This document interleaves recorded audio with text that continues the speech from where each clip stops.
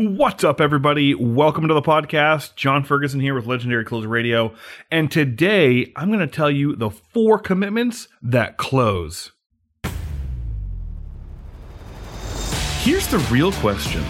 How do real closers like us, direct sales, telemarketers, and independents, who refuse to cheat, overpromise, or embellish, who don't rely on discounts and guarantees, but want to close more sales with less effort, how do we build massive incomes, yet at the same time, live life to the fullest? That is the mystery, and in this podcast, we'll uncover the secrets for today's market. My name is John Albert Ferguson, and welcome to Legendary Closer Radio. All right, everybody. So glad that you're joining me today on the podcast, because today I've got something special for you. And before I get to the podcast, I just want to tell you that this subject that we're going to be talking about today on commitments, it was actually one of those things that actually scared me. Like at the end of the close, at the end of the sale, getting that commitment, I don't know what happened. Like I kind of turned into this little ball of mush and I was a little nervous. And, I don't know why I was ever nervous looking back on it now, almost 20 years later in sales going, what the heck was your problem? But for me, I was scared, and literally getting somebody to commit to the purchase at the end of the sale caused a lot of problems, right? When you're going to ask for the money and you go in and ask people to purchase, and you've got to rely on some pretty good tactics in your sales process. You got to make sure that you were on point, you answered their questions, and you were able to overcome all their objections and share the solutions before you ask for the money. So it felt like that was a lot of work. And then when it came down to asking for the money, it was difficult. And how about getting a commitment to close before you close them? I mean, that wasn't heard of, and so, in the past, I was always struggling with the close and getting it closed. And I think that's where a lot of people actually have challenges. It's why you have so many closing trainings out there and the top 25 closes, or, here's my list of rebuttals. And so I think that's why there's so much out there, is because it's just so outdated. The method to the madness here is mad. It is insane the way that people actually go through and close. And so for me, I really just saw it as a really big time waster. Is I'd go through a pitch, I'd go through a presentation, I'd be teaching and I'd be training, and I'd do everything I possibly could to really overcome objections during my presentation and the process. And at the end of the day, I was wasting time literally with people who had no intention of buying from me. I was putting in a really good effort, and I was doing everything that my sales trainers were teaching me to do, and what my instincts were teaching me to do was something completely different, and I was ignoring it. And I wasn't getting sales to go with ease. They became very difficult. And so I was actually challenged by this, because I wasn't very happy with the process that I had, because I'd like to build a lot of rapport, but it ended up becoming false rapport or friendship rapport, as we talked about before. And I wasn't seen as the authority figure as soon as I started asking for the money, and I wanted specific commitments for these prospects to work with me, for these individuals to close. And, that really didn't sit right. Like it felt bad in the gut. And I said, hey, look, at the time I was thinking, okay, so what has to change? The process has to change. In order for me to really get good with these people, is I have to change my process. And what I needed to do, I'm sure you guys have probably wasted time with the wrong prospect and said, gosh, I wish I got those people to commit to me before I was able to put in the time. Like, why were they asking the specific questions? What got them here to where now I've wasted an entire day or 2 or hour with people who really didn't have any intention to buy from me? And so I realized that the process was the problem. And all I really wanted to do was I wanted to be working with the right people. I wanted to be working with individuals who really had a true desire, a real need, and an ability to work with me and own our product and actually have a use for it, rather than talking to people who were, looky-loos, people who just wanted information for information's sake. And I really wanted to find a way that if I could get people to commit up front beforehand, then I could be working with the right people, and I could be closing more sales with the right individuals rather than the wrong ones. I could be spending time with the right people who needed my help, than with the wrong ones. And ultimately, because I was able to shrink the time, I could close more sales. And that's really all I wanted. But you know what? I didn't really know if anyone would actually commit to me, right? Like if I was asking upfront commitments and firm commitments that, they were willing to put in the time or that they were going to purchase from me, I didn't know if they're going to firmly commit to me upfront. Like the first thing out of my mouth was, hey, look, before I even talk to you, you have to commit that you're going to purchase this thing, right? Before I ever start with you, you better tell me right now that if I do the best presentation ever, you have to buy from me. That's not what I'm talking about, but that's kind of how I felt. So I had like this wall. It was more of like a mental wall that would commitments actually work? Like if I got them to commit up front, would that actually be the thing that lets me succeed with my sales? And can I improve my sales because of it? The second thing was, would they be committing to me? Like, would they see me as the authority? Would they see me as somebody who's trusted if I'm asking them to commit to purchasing or commit to putting in the time, or, if we're going to spend the time going through the sales process, that we're doing it for a reason and the end result is to buy from us, right? Would they establish trust? Would they, have the authority? Would I have the authority to actually ask those questions and get them to commit to me? And how would I do that, right? And so I kind of had a dilemma, and I really just had to go through and start practicing. And I started to ask specific questions, and I had to hear what they were saying. And this had to have been over several months that I was trying to get people to commit before I actually got through the sales call. And then I started hearing their objections and their concerns, and I started to write them down. I started to commit to them. And, on a side note here, one of the best things you could ever do as a sales pro is to write down the objections and concerns you get during the process. Writing down the questions that they have are good because obviously some are buyer's questions, some of them are going to come back up later as concerns. But the number one most valuable thing I've ever done is I have written down the concerns and the objections of the people that I talk to.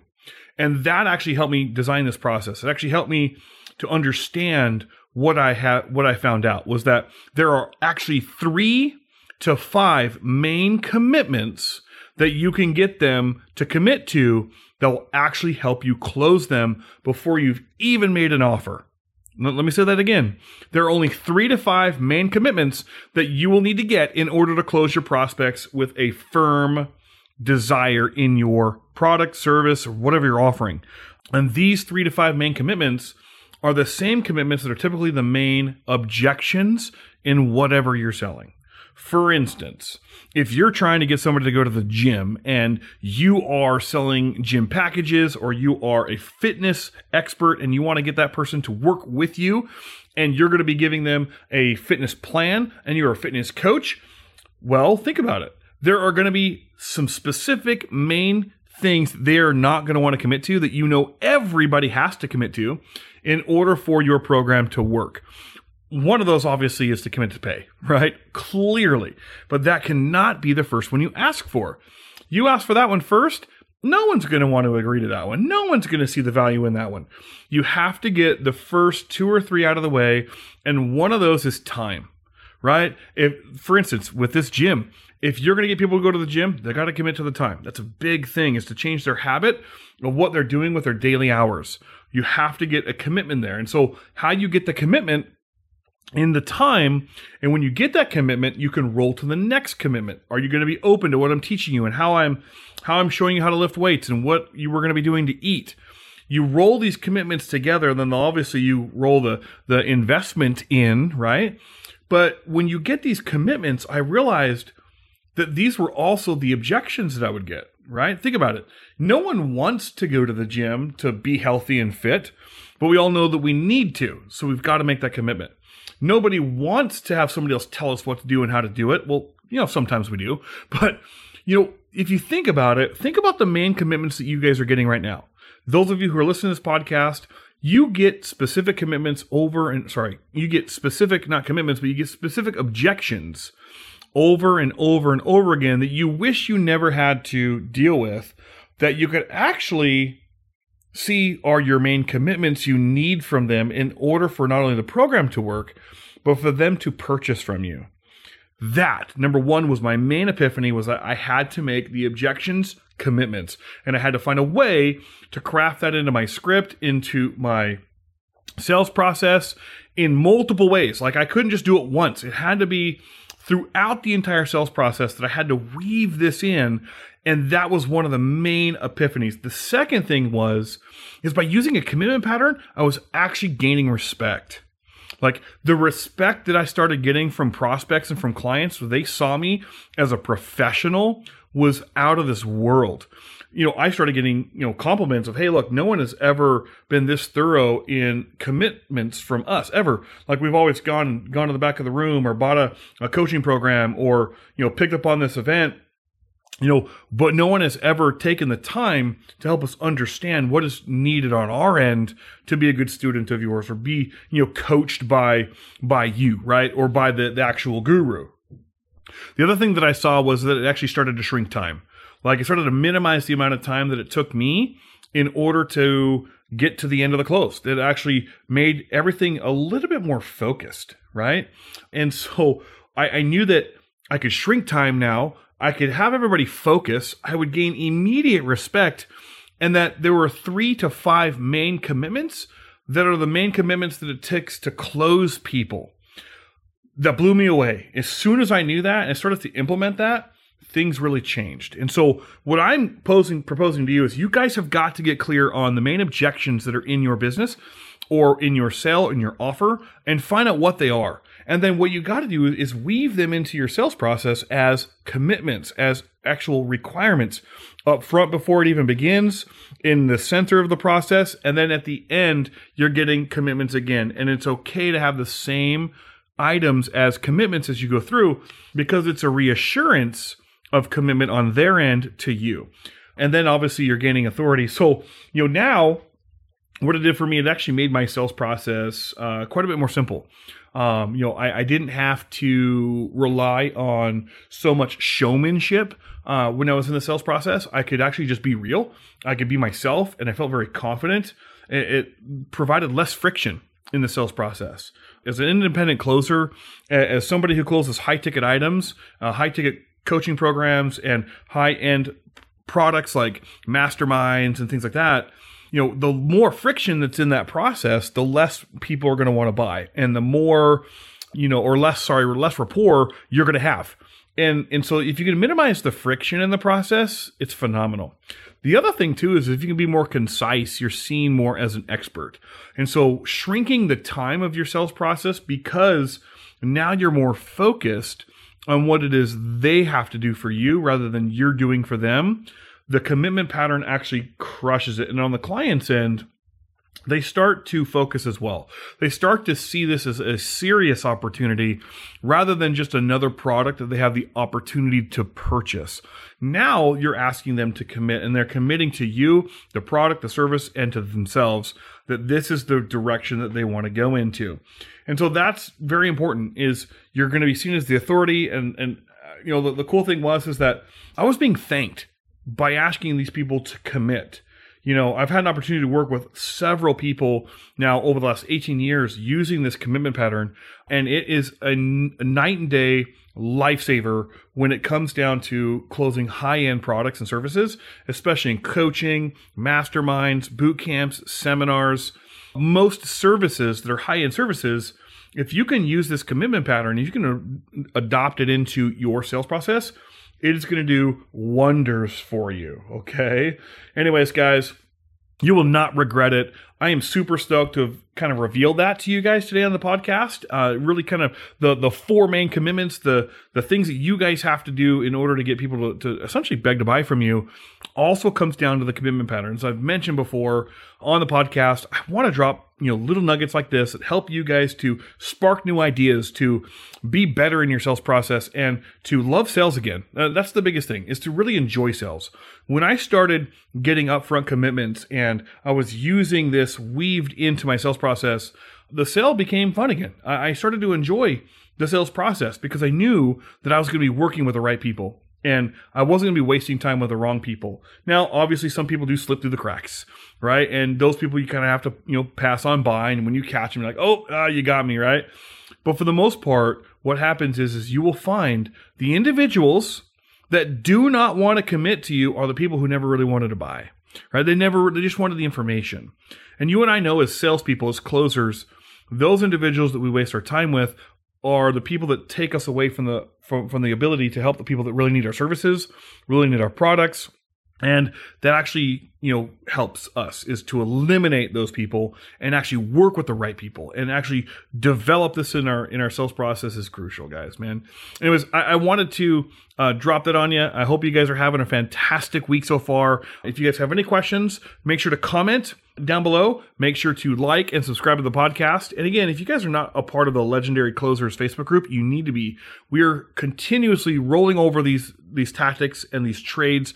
I want you to level up your sales business and be legendary, live legendary. The only way to do that, and the reason why we call this Legendary Closers, isn't because of how awesome we are as closers, because of the lifestyle that we want to lead, because of what sales provides for us. The only way to do that is to commit to yourself that you're willing to change, that you're willing to be better, that you're willing to put in better tactics that get you better results.